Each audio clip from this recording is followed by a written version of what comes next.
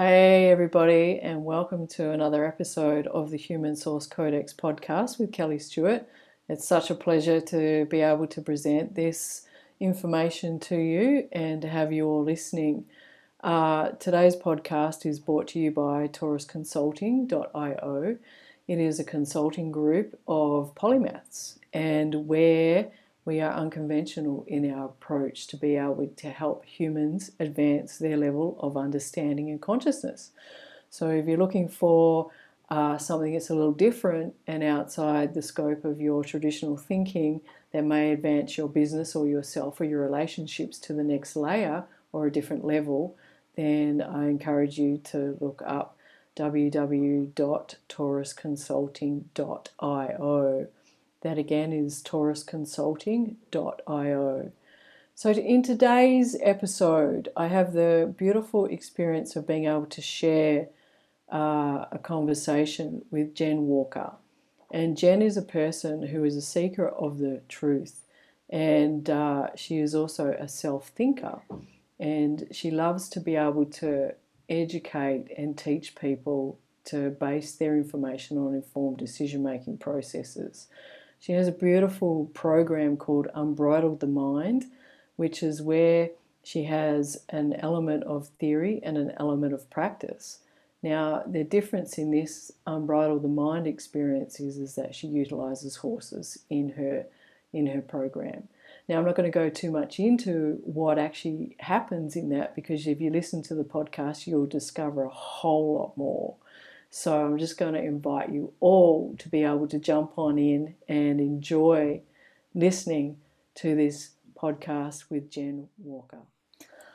Hi guys, and welcome to the next episode of the Human Source Codex with Kelly Stewart. And today I have a beautiful friend and a colleague, and we've known each other for over probably 20 years.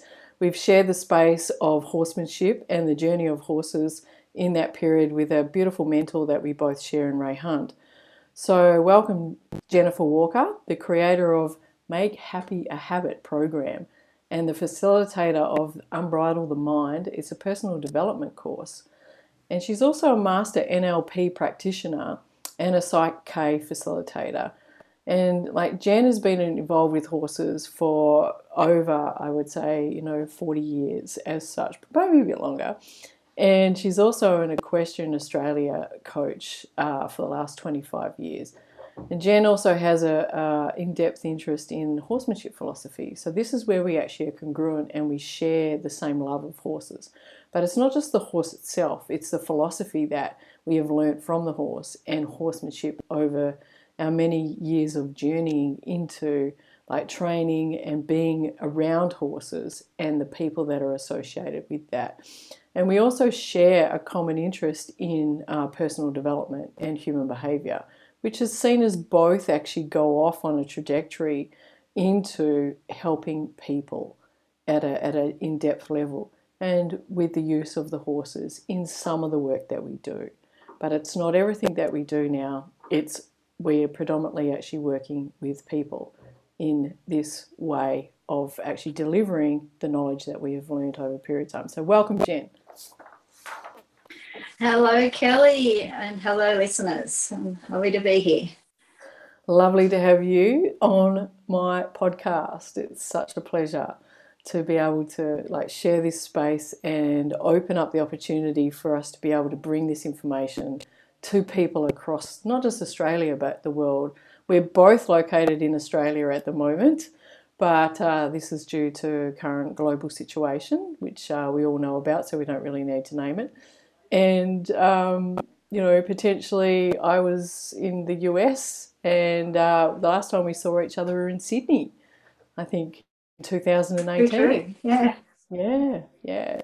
So it's funny, lovely to have you here. I was thinking today, when I met you, it's funny how you think about things, and I was only thinking today, the first time we met, I was sitting on the edge of a Ray Hunt clinic, and you were in the cult starting, and you were there, and Jason Leach were there, and a few other pretty handy people. And I remember sitting there watching you, and you were like the big wigs of it all. I remember I was sitting there watching, thinking, oh, you're all so amazing. And there I was, lucky to, canter my warm blood around 20 other horses in the horsemanship, and you're all in there and the colt starting. And yeah, I still remember. I can still actually see it. You're sitting up on the edge, the horses are in around yard, and you're bumping them to try and get them up close to the rail to get on. And yeah, so I remember that. That was pretty cool clinic, actually. Fun days, I've got to say. They were. that was in Tamworth. I think it must have been. I don't remember how long ago it was, but it was a long time ago. That was a beautiful opportunity. I remember that well. There's so many stories that came out of that experience, and I remember, we had 2 round pens set up the top, and the arena, as Ray always would set up in colt starting clinics. But I think there was 25 of us actually starting colts, and so we had, and the way that is actually facilitated is that we all get in together, and we all saddle up together, we all get on together, and so if one horse tends to actually drop out, it creates that domino effect. They all tend to drop out. Right? So it's entertaining. And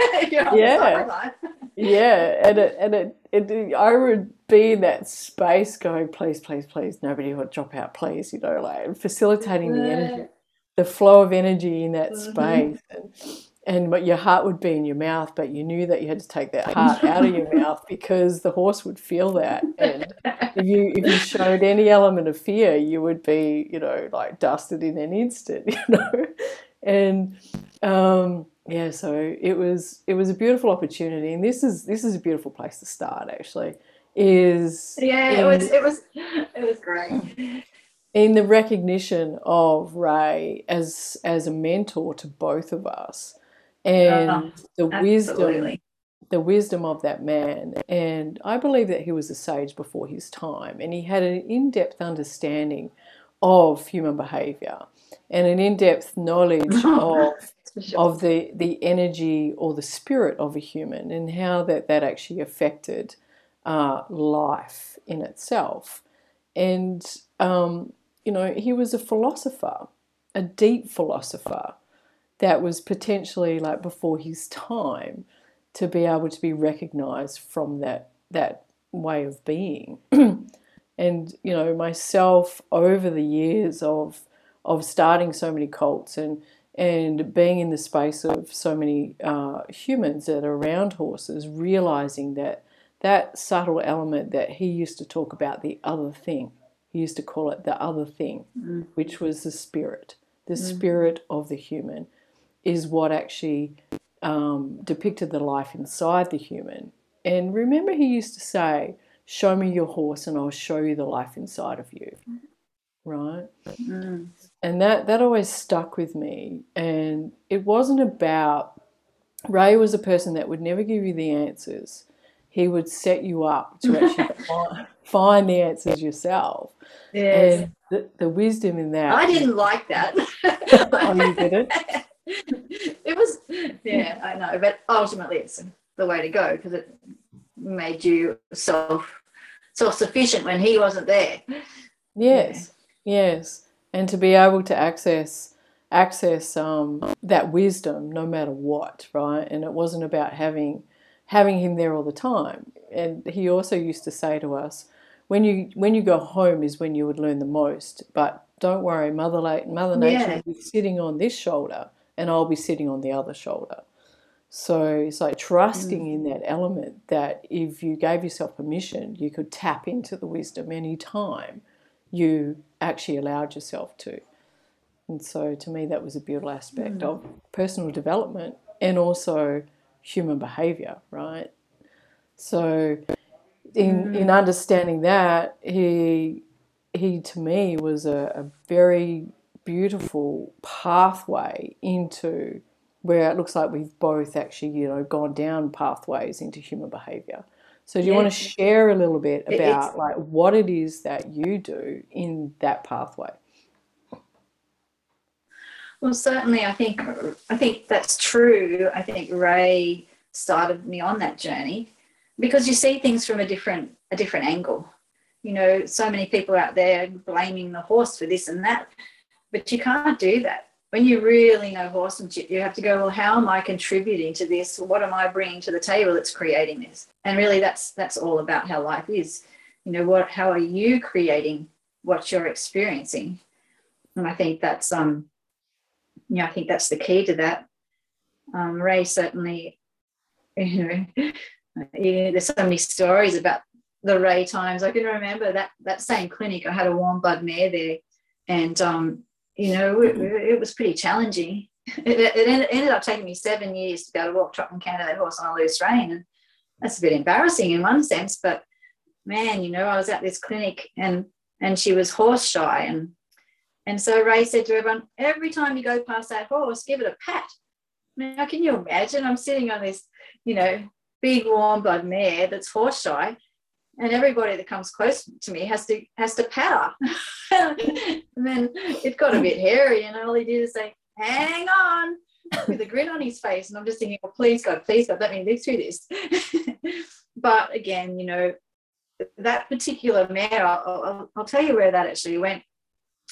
That horse, I did struggle for many years with that horse, and one day I was down in the arena, and she was tanking off on me and ahead of me, and anyway, she was so running on the forehand that she tripped and went down this day, and I ended up in the dust, and nothing was wrong with either of us, but the frustration I was experiencing from that situation.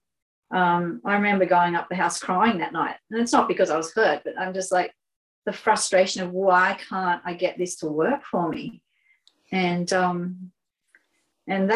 day actually started a different journey, because I went up and I got out the Ray Hunt tapes, and I watched some Nina Oliveira stuff and some Sally Swift stuff. And I actually got to realizing that it was my energy that was creating this problem. And how I got to that, I don't know. I obviously was searching for it, and I'll say what actually happened. And this is a little bit of digression from the Ray Hunt aspect, but this horse, the next day I went down and I used some of these strategies that I'd learned, on peripheral vision, breathing into my diaphragm, getting quiet inside myself. And in one night of really discovering some of this stuff, the next day, this mare went considerably better. And I've got to say, within 7 days, I could trot that mare around on a loose rein. Now, that had taken me years to get to that point of making that decision. But once I was there, it actually came quite quickly. And I can remember taking that same mare back to Ray Hunt years later. I think it was at up the north coast somewhere, Coffs Harbour or somewhere up in there. And I was so proud of myself. I could trot and canter around in a whole group of horsemanship people on a completely loose rein on this horse. But it was all down to, understanding that I was creating that problem, and it was an energetic issue, not just a mindset issue. Because I don't think that I was not, I was brave enough to be doing it, but my energy wasn't right. So, and I think that comes into everything we do in life. If we're not centered and really, what's called turned loose or right on inside, it's going to create disharmony or chaos in so many areas of our life. So that's the little lesson, not a little lesson, it's quite a huge lesson that the horse and being around Ray and striving for those things that I saw him do. He could get on any horse and it'd be right. So what did he have that I didn't? I guess I was sort of looking at, I think I'll be looking at that for a long time still, and timing and balance. But I'll always be grateful for that journey that he took me on, really, of aspiring to. I think when you see these people do this work, you go, well, he's got 2 arms, 2 legs, and a brain. Why can't I do that? I think sometimes we limit ourselves, and it's really how bad do we want it? So I guess let's look at the aspect of that, like, if he can do it, why can't we do it? And So what do you think that the is that in itself? You know, like I understand intrinsically what you're talking about, being in those situations as well, and being around Ray and watching him ride, it's almost like you draw off his energy too, right? It's like Absolutely. his energy would permeate Hmm. through the round pen or through the arena. Just being in his presence, you become entangled with that. So it's almost like he had this magic that would extend beyond himself to take you into who he was. You became part of him. And the moment you stepped out of there, you know, when you got home, that this shit would hit the fan, right? And so, what is it? Do you believe or perceive that he had that we all were looking for, wanting? And you talk about it as energy. You know, do you believe that it is? What is that? You know, what drives that? What's the cause of that? You know, I think there's several aspects to that. I think one is he obviously desired it. He had a desire to find that, and that desire got him to the level he got. Because as he says, like I think the story goes, he was, you know, very unconscious to start with. He was into force and I'll make it happen and I want to win. And he had those aspects to start with, but he obviously got around, you know, the dances and things, and he saw something that he wanted too. And so I think desire is where you start. What that is, I think that's the big question of life, isn't it? Like, what is that? And when you get it, you want more of it. And when you get that feeling, that that word turned loose, I think it's pretty good, like description of. But I think for me down the track now, I think it has to do with clearing. It has to do with clearing our programs, clearing our patterns, clearing everything that's in the way of us being that pure source of energy. Because, you know, I think Rumi has a poem that says something like, it's not about seeking love, it's about removing the barriers to experiencing and being that love. And I think it's the same, whether we want to ride a horse well, whether we want to be a good coach, whether we just want to be connected, not just want to be connected to source, but if we want to be connected to source, it's removing those barriers, removing that pattern programming that's been, you know, whether we've picked those things up as youngsters, whether we've observed them, you know, whatever the traumas or whatever we've lived in life, if we keep carrying those, they get in our way. They're our blockages to experiencing that state of purity. And I think the horses take us back. You know, when you get in a round pen and you just get quiet in the middle of that round pen and start directing that horse or communicating, there's a whole nother feel that comes over you, and it's pretty special, and like it's the gift. It has been my portal to another dimension in life, and whenever things get a bit unbalanced for me, it's one of the best things you can do is just go get in the round yard and just start feeling that horse and feeling that, you know, indirect feel between you and connecting. So, but what it is, Kelly, that's a pretty hard question, honey. Yeah, it's one of the existential philosophical questions that I sit in as well most days, you know, like what is energy? And no scientist on this planet can actually even describe or give meaning to what it actually is. They know what it can do, but they don't know what it is. And it is, you know, I love the fact, I love Rumi. He's such a beautiful, you know, mystic and poet, and I think the quote that you're referring to is, you know, your task is not to seek love, but to merely to seek and find all the barriers within you that you have built against it and embrace them, right? And when we think about the depth of that, and there's, like you say, there's multi aspects involved here to, you know, the question of what is it that that creates, say we're just using Ray as the aspect here, why did he have what so many people are chasing in the desire aspect, the purpose, his meaning. And he had such a connection to that was his direct, my words, values in life, or axiology. That was who he was. That was his purpose in life, to actually be able to get the message across for all human beings to be able to understand how to communicate with horses and have a harmonious relationship with them in a way that fitted the horse, right?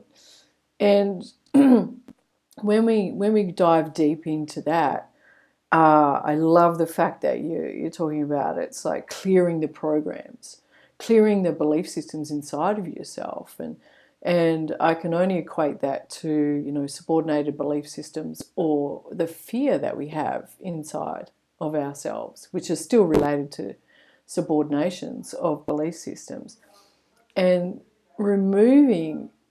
Do you believe like removing those things or integrating all of those belief systems and the stuck energy within you, and using your words, the pure source of energy that we can then become? We become so light and transparent and authentic that there's nothing to hide. And in those moments, the horses just go, "Oh, I can trust this person." Yeah. Yes. Yeah. Yeah, absolutely.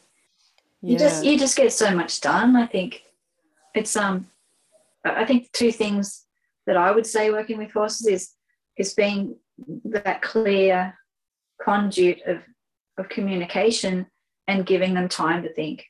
I think over the years, if I had to say the two things, the two most important aspects to working with the horses, if you want that amazing bond and connection, it's that's what I would say are the two keys there, for sure. Yeah. Beautiful. So how would, in the work that you do now in the Psych K and the NLP, how would you help a person actually move through that clearing process? So that's obviously where you're working towards with your programs that you have now. So do you want to just share a bit about those particular things?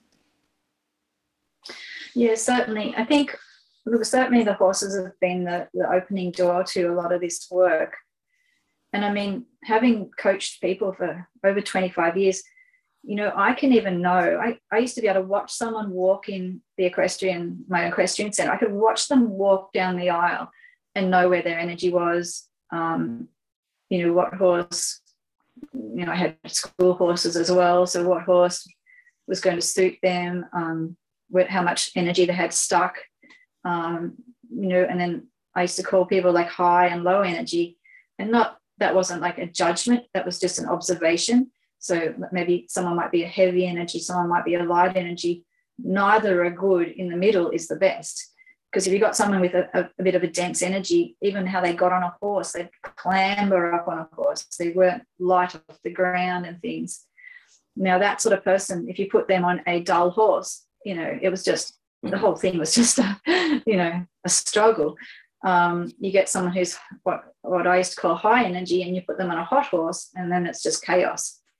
So I think for me, watching that energy, as I say, it's not a judgment, good or bad. I used to be high energy. Everything I got on went fast.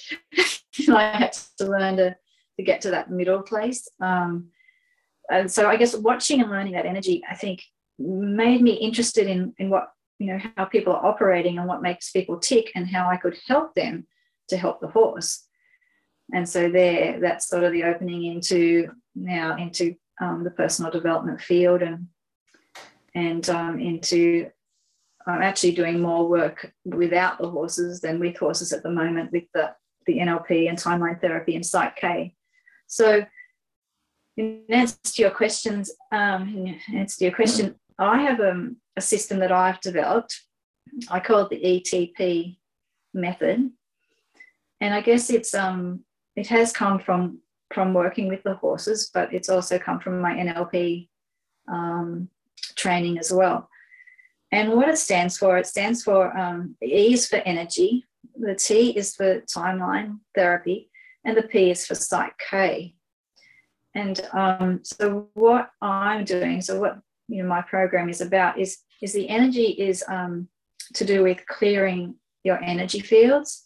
Now, this can be such a broad statement. What are your energy fields? I'm not going to go too deep into that right here, but it's that first layer. I think if we're not getting clear there, then the other two processes are going to struggle. The next, with the timeline therapy, what we do there is we clear out past emotions, troubling emotions, I should say, that are creating chaos or disharmony or experiences that we don't want.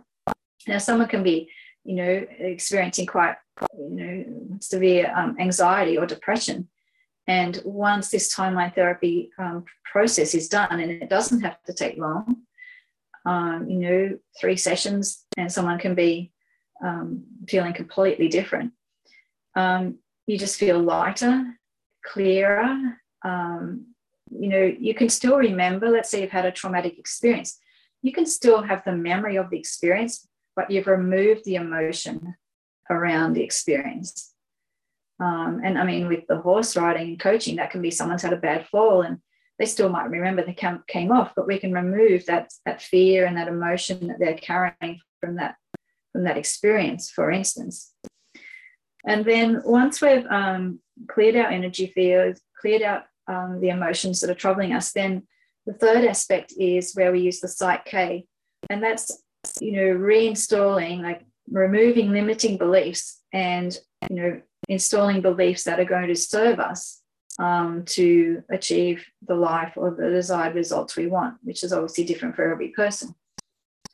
So yes, so that's a little bit of a brief overview of the ETP method that it's been my developed process. And how did I come across it? I think because I had some challenges in my own life, and sought out some people that could help me instead of just getting stuck in the problem and thinking life was bad. I kept searching for answers, and that's how I ended up finding out about these different modalities, and I was so impressed with them that yes, I went on and became fully qualified in those fields. So that's my little bit of a journey, and I'm very, very passionate about it. I can tell, yeah, like it's just rolling off the top of your tongue, and I can feel the energy of that in terms of inspiration. So it's such a beautiful place. It just works. Like yeah, like I mean, it's hard to watch. Like I'm in a few groups on Facebook because I like to see where things are at and what people are experiencing, and I watch one of the groups I'm on is an anxiety and depression group, and I saw a lady post the other day saying, can you ever be rid of it? And do you know how many people wrote, no, you just have to learn to live with it? And I just thought, oh my goodness, there's so many people out there that don't know that there's ways to feel good, and it's not through the bottle or going and getting on drugs. Like you can actually remove these troubling emotions and poor emotional states. And this is just my way. I'm sure there's others. So you can see quite clearly that there's limiting beliefs. My process that I've come across, but so absolutely, it's that the limiting beliefs, even through social media, are creating even new belief systems, right? And I find that fascinating in exactly that it is limiting beliefs that we tend to actually create ceilings for ourselves, and in the perception that we can't. When we use the word can't, I'm like, that's an absolutism, and I know that people are holding themselves back in that format. But how do we get the information out there that there is a transcendence opportunity, or an opportunity to transform from those belief systems into a new state of being or a new way of living? Look, I think that's the $1 million question. I think, even having these discussions for everybody that hears. And I think, our life with the horses, when people see us get results, they have to know we know something that possibly they don't. Even down to, I've just done a webinar for Make Happy a Habit, and right at the end, and it might be a little bit, sometimes it might be a little bit cringeworthy, but I thought, you know what, own it, girl. So right at the end of my webinar, I've got some vision of me riding bridleless on my horse in 1,000 acres, no saddle, no bridle, and we're cantering up this hill. And I say, if I can have this horse completely trust me in that moment, then I think there's something that I've got, that maybe ought to help you too, as far as with the fears and anxiety. You have to be fairly right on inside yourself to achieve that result. So I guess walking our talk is probably the number one place, because even in this coronavirus, I don't know whether I meant to mention that, but even in this situation that we're dealing with, I think it's showing people, what side of the coin are you on? Are you in trust? Are you connecting to your inner self through this, or are you getting embroiled in the media and the fear-based thinking? So I think this is a big levelizer right now, as to what path that you want to choose to experience and go through this in. So, but how do we get it out there? I don't really know. What I've done with my program is not only have I said that, through this program you can change your life, but I'm actually asking people to step up and become what I call a happiness hero. So most people that are dealing with anxiety or depression, they're in their own ball of woe is me, I can't change, this is bad. And I'm saying, let's get you right, and let's get you to be a light for others and become what I call a happiness hero. So I love that. That's a cool term. That's a cool term. Like a superhero in some form, right? Well, see, when someone heals their own life, they are a light for others. They are an example for others. And most people will do more for someone else than they will for themselves. So when we can shift them out of how bad my life is to, hang on, maybe it's not that hard, and then maybe I can go forward and share this and spread this. So I'm hoping it's like the ripple effect, and the more people that we can reach and have look at this information and go through these programs, then they can then keep spreading it out further and further and go, hey, I used to be there. They might say to a colleague, I used to be there, but guess what? I found a way not to live there. I found a way to connect to my inner self. And it doesn't actually have to be that hard. But until people live it, it's a bit like the one rain stop. Until you live it and know that it works, you got to get bucked off. You know what I mean? You can get told, you can get told to do it 100 times, but until that jet comes over and you take that one rain and save your life, it sort of probably doesn't mean as much until you've lived it, I think. So I think for every person that's out there struggling. Sorry? I love that analogy, like until you live the one rain stop. And for listeners that don't comprehend what we're talking about, like the one rain stop or bending your horse to a stop or bending your horse is like the life-saving technique that we learn when we are riding young horses or horses that have problems or behavioural issues. And it is the number one thing that actually will keep you safe. But if you don't know how to utilize that and understand the purpose and meaning of it, then you will get bucked off. And when you hit the dirt, and when you hit the dirt, the lesson is in the dirt, right? It's in the moment that you leave the horse all the way through there until you actually hit the dirt.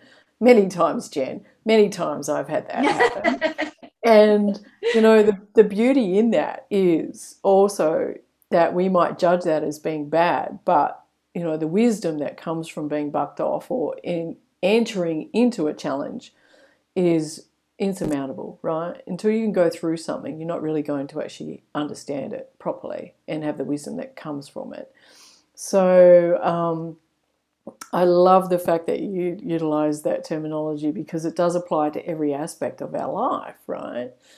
And being able to do that inner work on yourself and being able to, look at the emotional aspects that are actually holding you back in transformation or transcendence into a different way of being is basically not utilizing the one rain stop, right?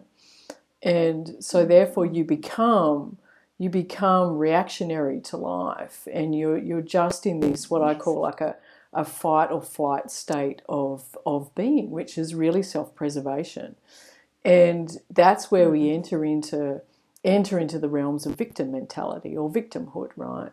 And we then can't see past those particular, perceptions of what may be available to a human being to be able to move through, the challenges that they're experiencing. And coming back to, I like to ask the question, what do you think that the pure cause and effect of a person entering into that state of like becoming a victim or entering into the victim mentality? We can utilize coronavirus now, I don't care.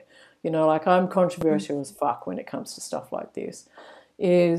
Are you going to be swayed by rhetoric, or are you going to have the opportunity to be able to think for yourself and ask quality questions that are going to lead you to a different way of living, right?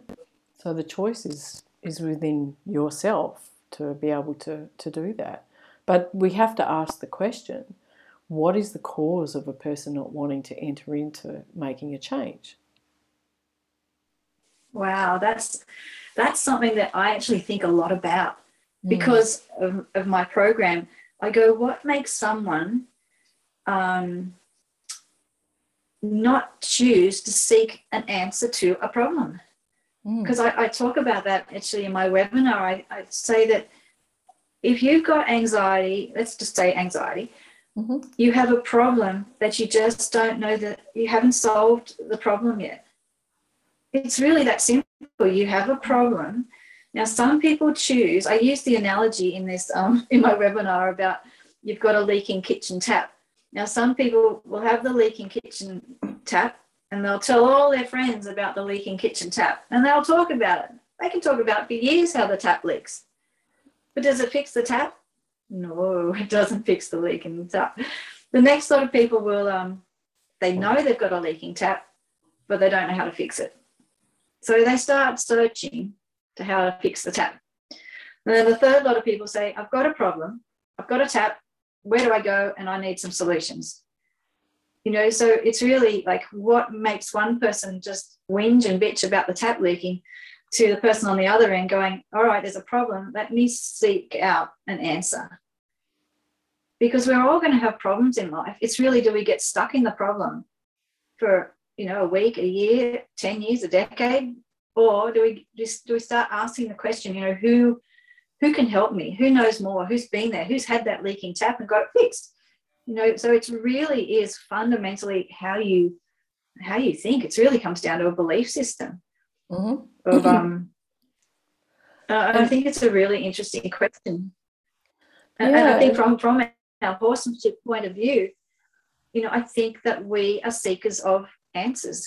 That's how we met. That's why we're at those clinics. Why are those clinics got 20 people at them and there's thousands at something else? I think that it's a good question. Yeah. I love that, why are we seekers of the truth? And, I've figured out, in the last 20 years that I'm a philosopher and an eternal seeker of the truth. And a little bit different from most people, and get put in that box of, well, she's a bit different. And I'm okay with that, totally, totally okay with that. But it is, looking at the thinking process, and I'm like you, I want to find an answer to a question like, why is that? Why does a human do the thing that they do? And same when I was training a lot of horses, why does that horse do what it's doing? Why? And there's a lot of why questions. And the quality of your life really depends on the quality of the questions you ask, right? So absolutely. And if we understand that there's always two aspects of life, and We can say a positive or a negative. And I could go deeper down the rabbit hole of this in terms of physics and show why this happens, but I won't. So if we just simplify it, we have a mechanistic approach and we have a vitalistic approach, right? And when we can put the two things together, then we have a reconciliation of both parts, which becomes a whole. And coming back to, like Ray and Tom's methodology of true unity, there we can say that when a person really connects with the horse, and we're taking the aspects of the vitalistic component, which we can say is the spiritual part, and the energetic component, but then we're looking at the mechanism. We can say biomechanics, the way the horse moves and why he moves, and then we can also throw technique into that mechanistic component. So when all of those are reconciled and they're in harmoniously to each other, we enter the dance. And we enter the dance where we start to actually flow forward with lightness and grace and, with a sense of inspiration and gratitude. So it's the highest form of vitality that we become, and it's an attractive energy. So the horses want to be around us. So this is why I love the work that we do, because because we can use the horses as a non-biased feedback mechanism to let us know that, the life inside of that person is, it's not in harmony. It's in a state of, disequilibration. And therefore, we start to ask those questions like, what is the creation of that? And the number one thing that I see is fear. And the fear attached to, the 7 elements of fear, the fear of actually breaking other people's belief systems, and also the fear of actually hurting themselves or, not being able to withstand their physical attributes within themselves, right? So they're probably the 2 things. And we can say the fear of actually stepping inside other people's belief systems could be the horse. Like I see that a lot with riders, that they don't want to actually, hurt the horse, so they stay on the outside the realms of trouble too far. So the horse starts to actually take advantage, right? So you can see that person in life doesn't have a proclivity to be a leader. They don't have a proclivity to actually stand up for themselves. So, I'd noticed that a lot of women would come and you would see the horse doing this, and I would see that in their personal lives that they would be subordinating to relationship issues, right? So, it's a beautiful aspect of looking at what is the cause and effect of disequilibration in people's lives. I know that was a bit of a rant and a bit of going down a rabbit hole, but yeah. So I think the anxiety side of things is anxiety to me is something that actually stems before fear actually comes in. So it's a beautiful feedback mechanism to let you know that you're actually heading deeper and deeper into the fear aspect. So in having the opportunity to work with post-traumatic stress disorder military veterans in the US, I come across a lot of these things. And we look at fear, it was the fear expression is stored emotions from unintegrated memories from the past, right? Yeah. And when we have, let's go down this rabbit hole, when we have unintegrated memories of the past, of trauma that is being now surfaced as anxiety in the human system because these unintegrated memories and from the past haven't been reconciled. How do you work with that, with the timeline therapy? Well, in that we do a thing called a parts integration. And it's amazing. Like, a parts integration does not have to take long. And it will take the different aspects, the different parts that are not basically integrated, and within moments you can take the logic and the fear and then see that both parts are actually wanting the same outcome. When you actually get to the fear, when you go deep and deep and deep down that fear, it might be that you want to feel safe, or or excuse me, something like that. And when you take both sides and you integrate them, then boom, the emotions are complete. It's just bloody fantastic. That's all I can say. Like, it works, and it works so quick. And people live 50 goddamn years with these, split energies. So it's definitely part of the Psych K and the timeline therapy. It's certainly an aspect to that is powerful work. It is it is. I love it. It's powerful, powerful stuff to be able. And I know, and I've seen you do it, and I've also had the experience of it too. Is being able to have that full integration, that memory is no longer affecting your physiology, and it's no longer when you go even search for it, it's no longer available to there in terms of you can't even find it. No. It's funny when you work with someone. Oh, sorry, keep going. Yeah. No. It is beautiful because it's not there. Yeah, like you'll work with someone and they've got this emotion that it triggers. You can trigger it in a moment, and then it's gone, and they just look at you and their eyes roll and go, what the hell? I can't access it. I can't find it. It can even be a little bit frightening for someone who's lived it so long and they can't find it all of a sudden. Mm-hmm. And then not only then they can't find it, and that can take a few moments to really digest that. But then what happens is I've seen as they go away and think, when's it going to come back? A lot of people, there's a disbelief that it can be that easy. Sometimes people go, oh, well, I've walked out of a session, but it'll come back, next week, tomorrow. But, then that can be a little bit of a problem. But generally speaking, it's gone. It's gone. And to that degree, it's also knowing that person has utilised that stored trauma as a crutch, right? And it's become, it's become part of their life that they, this is what we say the element of attachment to victim mentality is. Yes. They live it, they become it. And there's also a fear of actually relinquishing it too, because who are they going to be beyond that? Because that's been their story. I think that's it. Yeah, that's been their story that has having so many benefits attached to it. And down the line of work that I do in that is like we go and look for what are all the benefits that you have gained from living that way and living in that belief system relative to, what we would say is creating the victim. So in essence, it's getting them to see that that's no longer of service to them and getting them to also perceive beyond that.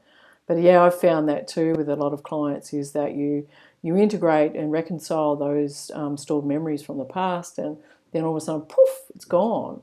There's like a void that becomes, and that can also take them into the next layer of like, whoa, where did that go? Man, like there's this sense of lightness, like I don't feel like I used to feel, because that's become habitual, the way that they used to be. Even though there's a feedback inside of them that's like constantly bringing them back to, like this is not harmonious for your biological ecosystem, and you're stepping inside of, creating disease within your body, holding on to this stored trauma. And but they don't know. Remember Ray used to say that to us. You're all doing all right, but because you don't know any better, right?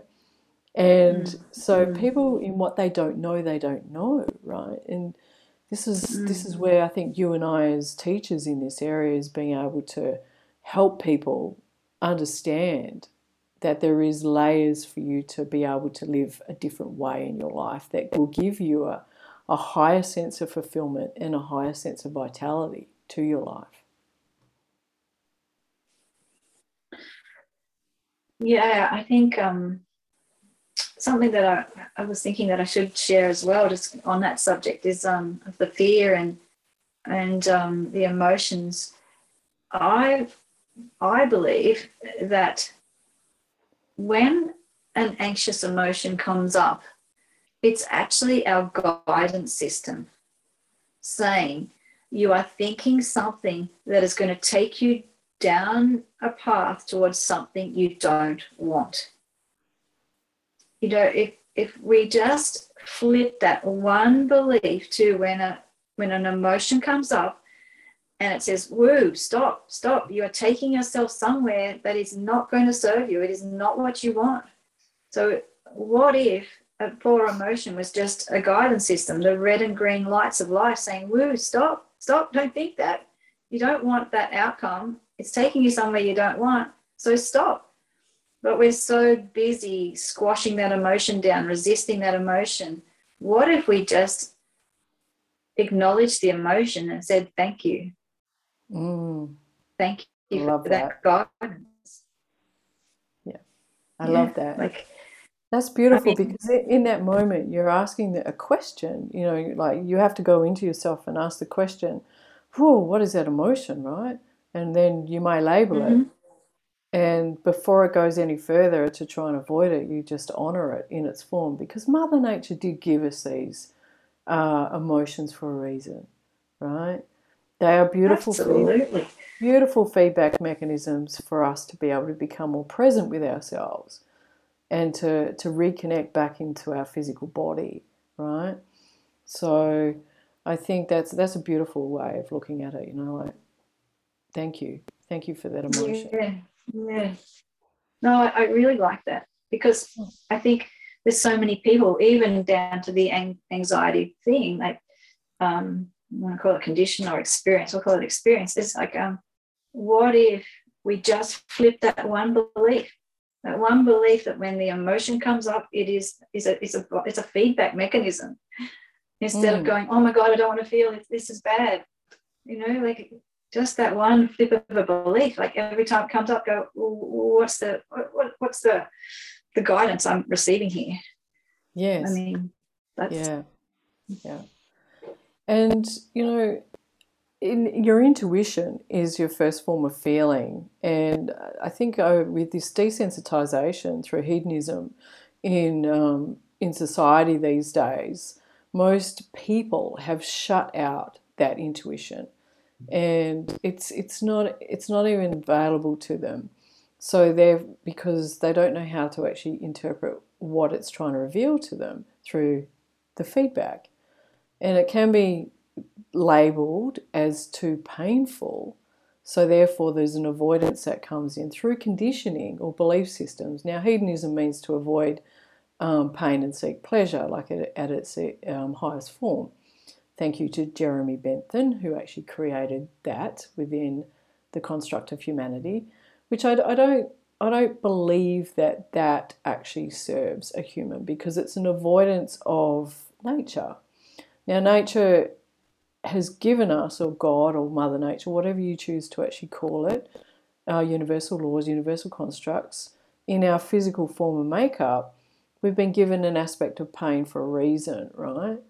And any time that you are stepping into a self-preservation, your intuition's there before that comes in, right? There's layers before that steps in. And when you can actually grab it before it steps into, you know, like a anxiety or a fear, then it turns to anger and then depression and then apathy and blah, blah, blah. So understanding which layer or frequency that you're at is also relevant to having an awareness to tap back into your body. But the number one thing, I see this all the time working with my clients, is they have forgotten how to feel. They don't want to tap into their body. They don't want to feel. They just stay in their heads.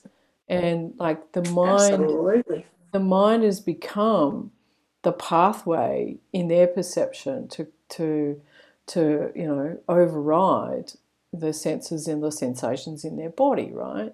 But you know, it's also we can say in that form, then they tend to, you know, go down the pathway of antidepressants, drinking alcohol, smoking cigarettes, pot, all these particular things that we label as, you know, masking agents for our sensations in our body.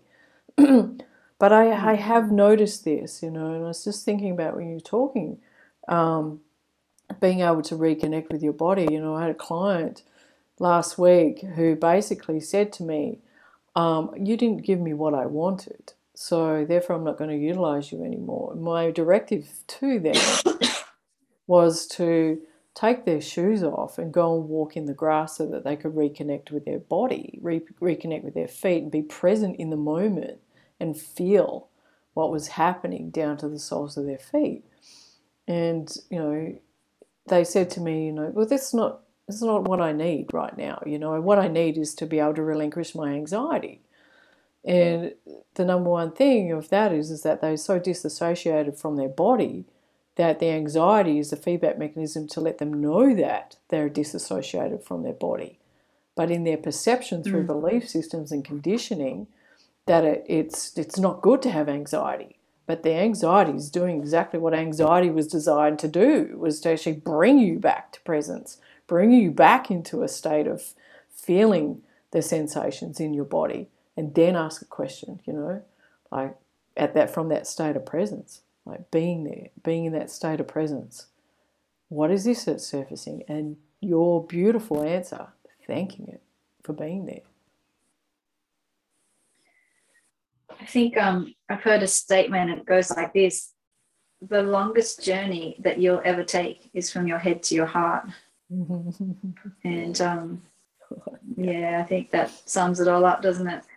When we're up in our head and we're running around in that monkey mind, and it's all, well, I won't say all, but many of it is just programmed beliefs. When we get into our heart space and we really feel that, get present in that moment, then the true answers come through. Then the true intuition has the ability to shine. It's like, quieten your mind and your soul will speak.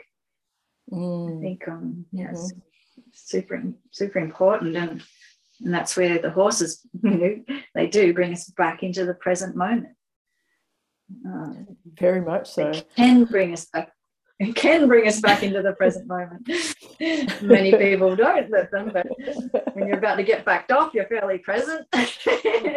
Very much so. Or I have this memory of, I was riding my stallion around my arena at my place that I had in WA, and I was actually, I was showing off, like I was being that person, I was like, look at me, look at me, look at me. But I was also had a client that was sitting on the fence watching, and so I was in a higher state of let's just say ecstasy in some form, like I'd put myself up on a pedestal that I was this great trainer and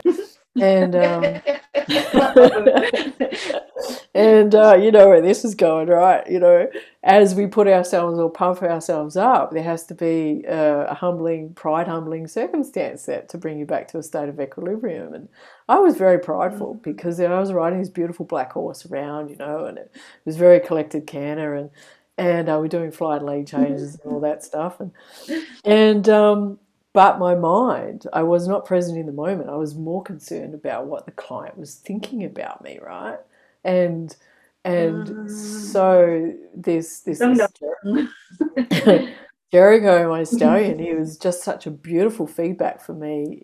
The moment that I stepped out of presence and I wasn't with him, he just let me know, And wow, I tell you what, he bucked me off, right? He went just full on into he lifted, he bucked me off, and because I wasn't present, I lost my center, and so he got me unseated, and he flicked me up but as I went up, he went down, and as I came down, he came up, and so he hit me again. Yeah, exactly, double whammy. And I remember distinctly. I didn't realize until afterwards, but I remember distinctly in the process of being bucked off was, oh, where's the ground? Like I've lost my element of center, and I couldn't find the element of the ground. Being bucked off so many times, it's the first thing that we look for to tuck and roll to protect the body, right? But this time I was so out of center, I was so up in above equilibrium in pride that I'd lost that center. And then I felt the ground, right? And literally, he flicked me straight up on my, I was like being poleaxe, boof, onto my head. And I remember distinctly going, Yeah. there's the ground, bang, like crumple. And I lay on the dirt there for a bit going, oh, is my neck broken? No, I can feel my toes. I can feel my feet. My fingers are moving, all this kind of thing. But distinctly in that Yeah. moment, I was like, Kelly, you're above equilibrium, way above. So you just got humbled. Like pride, humbling circumstances just took care of that for you. And I had a moment of gratitude because that horse was so sensitive to me and the connection that we had that he would not take that shit from me at all, right? Yeah. And he's my greatest teacher to let me know when when I was above equilibrium or below, right? And in that aspect, he was the horse that would he was a horse that would bring me down when I was pride humbling, and he'd lift me up when I was in a depressive stage, right? Too as well. So, what Okay. a beautiful sentient being to be able to have a relationship with that sensitivity of that energy, but also to have the comprehension that that's what was happening in creation of the connection that we were sharing. Majority of people out there would have no comprehension of that. They would just label it as a bad horse, right? Bucked you off. He needs more training. Yeah. Yeah. But, Yeah. and this is what, I see, and I'm wondering if you see it too. Just, let's just put the horses aside for a moment and let's look at human dynamics inside of, like relationships. And when we see these particular things occurring inside human dynamics, we also see like people will actually overpower others if they are, self-righteous, or if there's a deprecation that's occurring that will also create an overpowerment to a person. So we see this in a dynamic. Now let's just take it and be controversial for a moment, right? Let's go into what's actually happening in Australia right now with the COVID overpowerment of the government, saying you potentially need to have a vaccination, etc. And why is there people that are running to get that done? And why is there people that are going, no, I'm not putting that stuff in my body, right? So we can see these two systems that are occurring in polarity. And what I feel is happening is that the fear-based thinkers are the ones that are putting their belief systems into the hands of the government to be able to look for safety, right, in the perception, but without doing all the research and having enough data to make an objective decision. And the opposite that is occurring is those that have had the objective data to make a decision relative to who they are. So therefore they have governance over themselves, right? Does that make sense? So linking that back to the horse Yeah. is that in the moment, because I was in as above equilibrium, which is the same as fear on the opposite scale, the horse required to govern me back into a state of balance, right? So if we take it and be controversial for a moment to what's happening in our country, then, do you want to go down that rabbit hole with the work that we do?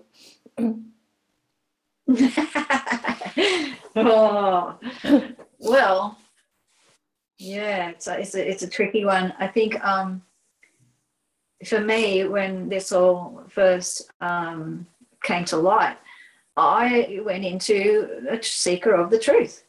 I felt that, I'm an intelligent woman. I just wanted to find out both aspects of the argument, so to speak, so I could make an informed decision. Now, the minute that I wanted to make an informed decision and get some information, I was labeled as an anti-vaxxer.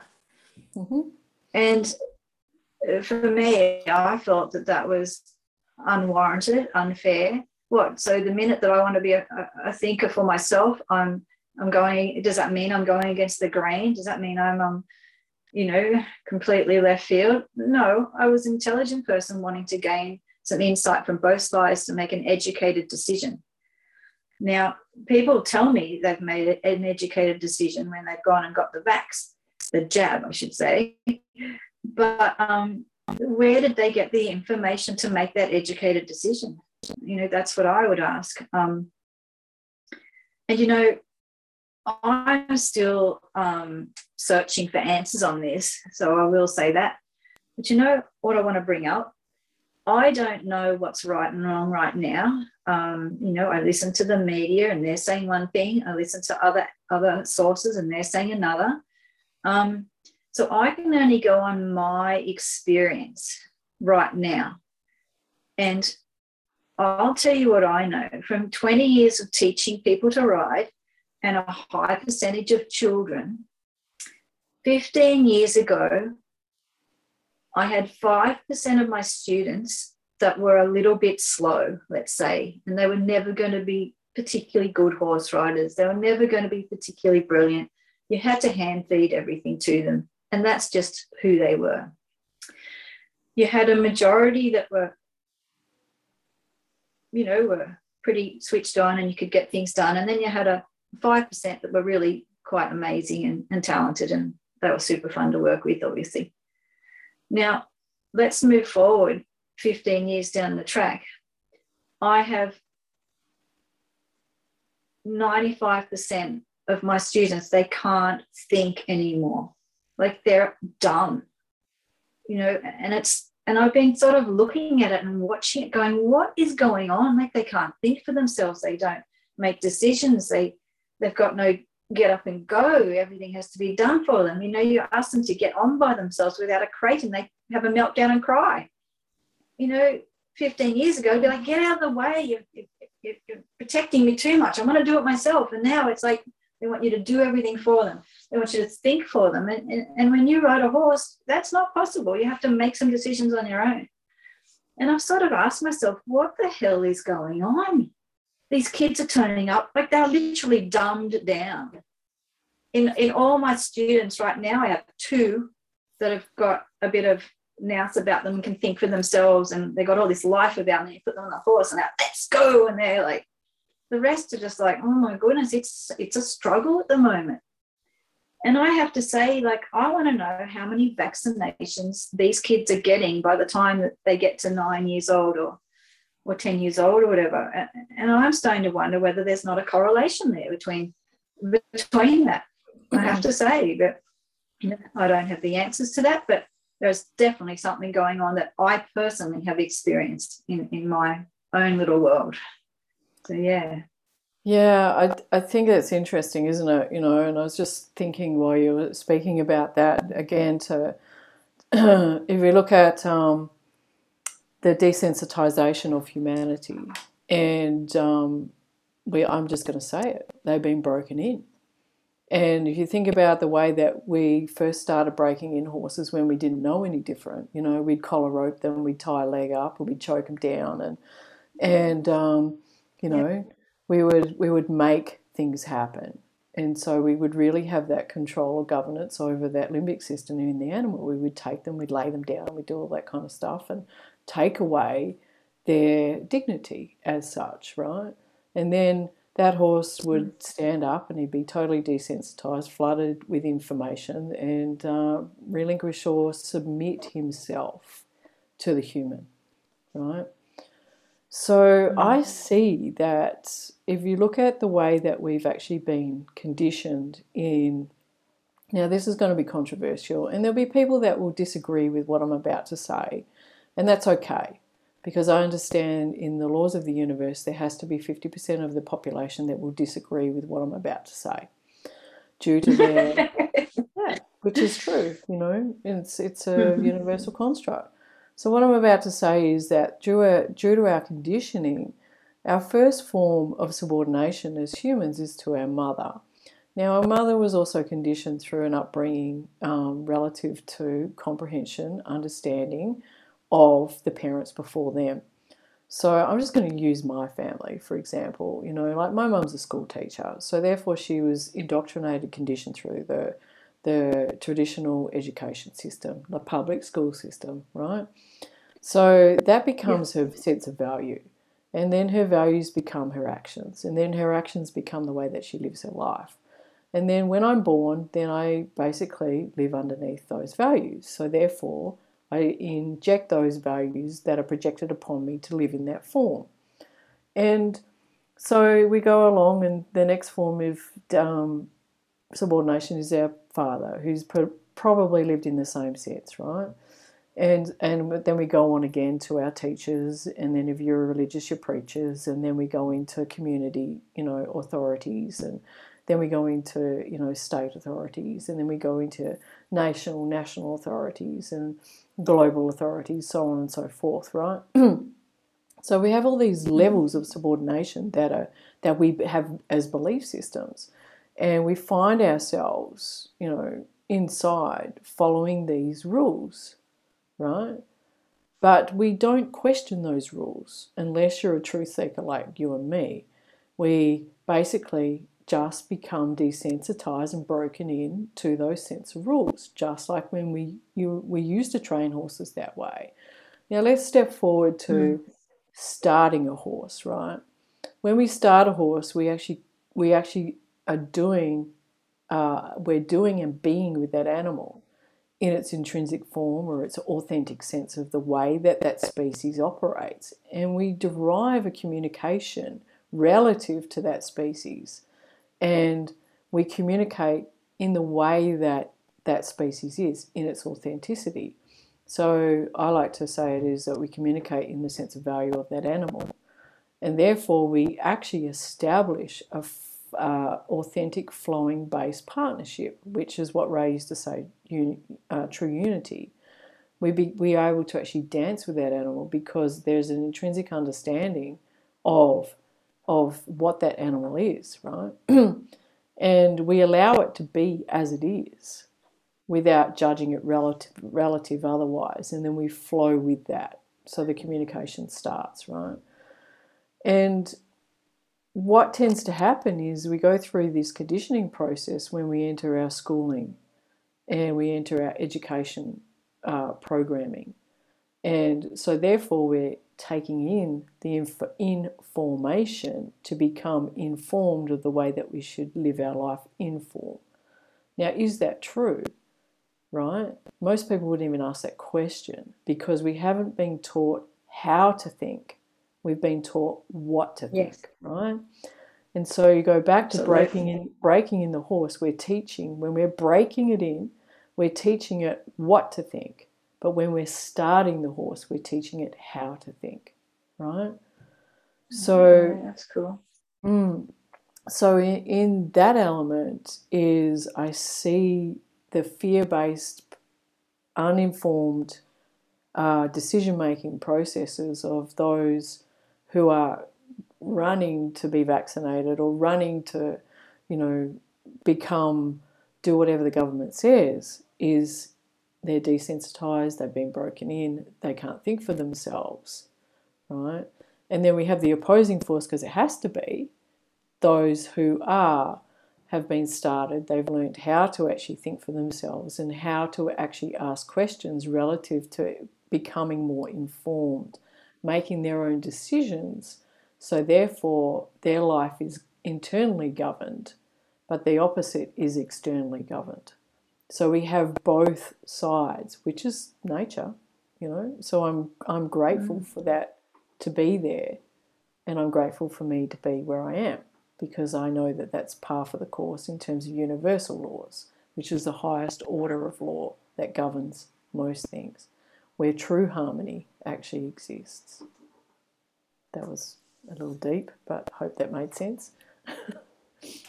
Yeah, well, it's a bit like the conscious versus unconscious and the degrees, the varying degrees within there, isn't it? Like when you want to make a decision, and I equate this to anything. Let's say you want to buy a car. You work out what are the attributes of that car that you need to, for it to do, and then you go and look at I bought myself a Ford Ranger. So, I went and looked at, the Isuzus, went and looked at the, can't remember what they call it. There's a few different ones in that, in the Colorado. So there's a few different ones. So you look at all the different, you weigh it up and look at what you need and what it does and what, and isn't that just being informed? Isn't that just being an intelligent person? But yet, when it comes to this whole vaccine thing, it's like, oh, you're doing research and you're an anti-vaxxer. Like, you're labelled because you're trying to be an intelligent, informed adult. That's how I've experienced it so far anyway. Yeah, so because this creates a divide in perception. But again, if I come back to vax, pro-vax, anti-vax, I just like to say that I'm an informed human being that has made a conscious choice in a decision-making process after asking quality questions on a directive that I'm going to give for myself. And that's relative to me and my value system. And so I'm internally governing myself to make that decision-making process. And go ahead, be whoever you are in your choice. Does that make sense? I'm not going to impose my Absolutely. values on. I'm not going to impose my values on you. That's your choice. Go ahead and do that. But it's having an understanding that fear is, if you're being directed and driven by fear, that means that you don't have enough data or information to make an informed decision on a directive. Does that make sense? Absolutely. So yeah, this absolutely. is a beautiful aspect of what the service of fear is for you, right? Now, I never want to get rid of fear, right? I want to go, thank you to fear. What is it that you're trying to reveal to me that I haven't asked enough quality questions in my decision-making process? Do I have enough data to be able to have the information to bring and reconcile all aspects to actually have governance over my own answer? I prefer not to give away my power to others to make decision-making processes for me, because at the end of the day, this is my body, my vessel that I live in, that nobody else owns, right? Not right now. Well, it is. It is still my vessel. We can go deeper down that rabbit hole too if you choose to. But it is very interesting coming back to Unbridle the Mind. We could, do you want to share a little bit about unbridling the mind? Because I could say that by what I just mentioned is a way to unbridle your mind too as well, because fear actually stems from the mind first. Yeah, I think the Unbridle the Mind courses are hands-on, so they are, people come and they work with the horses. It's not a written experience, it's all on the ground. And I think for me that process brings people back into the present. People sometimes you've just got to get back to the present so you can think clearly. It can be as simple as that. Getting out of that head and getting into your heart and being in that moment. So sometimes, everyone will take something different away from our weekends. Half of it is theory and half of it is practical. So we have both aspects. But certainly the actual, hands-on doing aspect, a lot of that is just getting you back into your heart space and getting back into the present moment. And then whatever comes up, because sometimes something comes up to be healed and all you actually have to achieve is awareness. Sometimes it's just awareness of that chaos within your mind and system. It clears by itself when the light is shines on it. So I think the Unbridle the Mind course, I mean, it's a beautiful experience for anyone. We do meditation aspects in there as well, and the horses, as you say, are a great feedback. I've got different characters in my horses, as you would know, and then they bring out different things in the people, which is sort of pretty cool.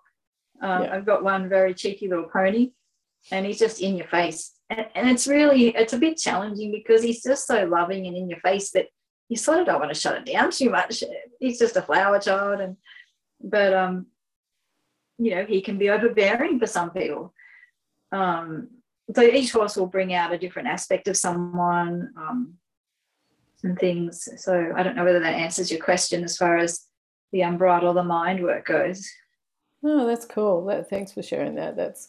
It sounds like an event or an experience that I would recommend to a lot of people to have the opportunity, if you get the opportunity to be able to go and have that experience. Because being around a horse, whether you're a rider or not, it doesn't make any difference. It's hard to put into words, really, and I don't think words do it justice. Being in the presence of the horse and then being in the presence of yourself, like the true aspects of presence. The horse is just a beautiful portal to be able to take a person to that space, hey? Oh, look, I feel so blessed that I chose this life. I don't know how I got here or what actually transpired to live this life, but even just going down with the horses, I've the last 6 months I've been writing the Make Happy Habit program, so I've been not doing as much with the horses because it's been quite a big program to write, but just to go down and, I don't know, just give them some pellets and just hang with them. The other day I was just there and just standing with them, and there's something, I know it sounds a bit corny, but there's something magical that happens when you're just there, and especially the horses that I own, because obviously we have a deep connection. We spend time together, so that core feeling of oneness happens quite quickly. You know what I mean? You just come in there and we're both back where we were together, and there's a trust. Funny, a bloke I know said to me about one of my horses, and I'm not sure, I know he meant this as a compliment, but he said, Jen, you've got the most broke horses I know. And obviously what he meant is they're just so turned loose and just so right on. When you're around them, when you touch them, they don't have any flinch in them. They're just right. And so those horses can help others. When someone else that's not right comes into their space, they can, the horse's energy. They actually did some research with the Heart Math Institute. Do you know the Heart Math Institute? Yeah, I do. Yeah. Do you know them? Mm-hmm. Yeah. So they actually did some research there, and they actually discovered that a horse's energy field is 5 times more powerful than a human's. And I think that's really cool. And you and I both know, because when that horse isn't right, viscerally that goes up through your body. When that horse, they're just not right and they're about to lose it, and it just viscerally goes through your whole system. Yes. And that's where we have to be so solid, to just stay so solid that we can just bring them back to right. But I think that's why with the Unbridle the Mind work, when those horses are really spot on, you come into their field of energy and you just feel good. You feel, you take a breath. I watch people just go and pat these horses, and they let down in the moment. They take a breath and just go, oh, everything's all right. I feel okay. What a beautiful gift that is in the moment.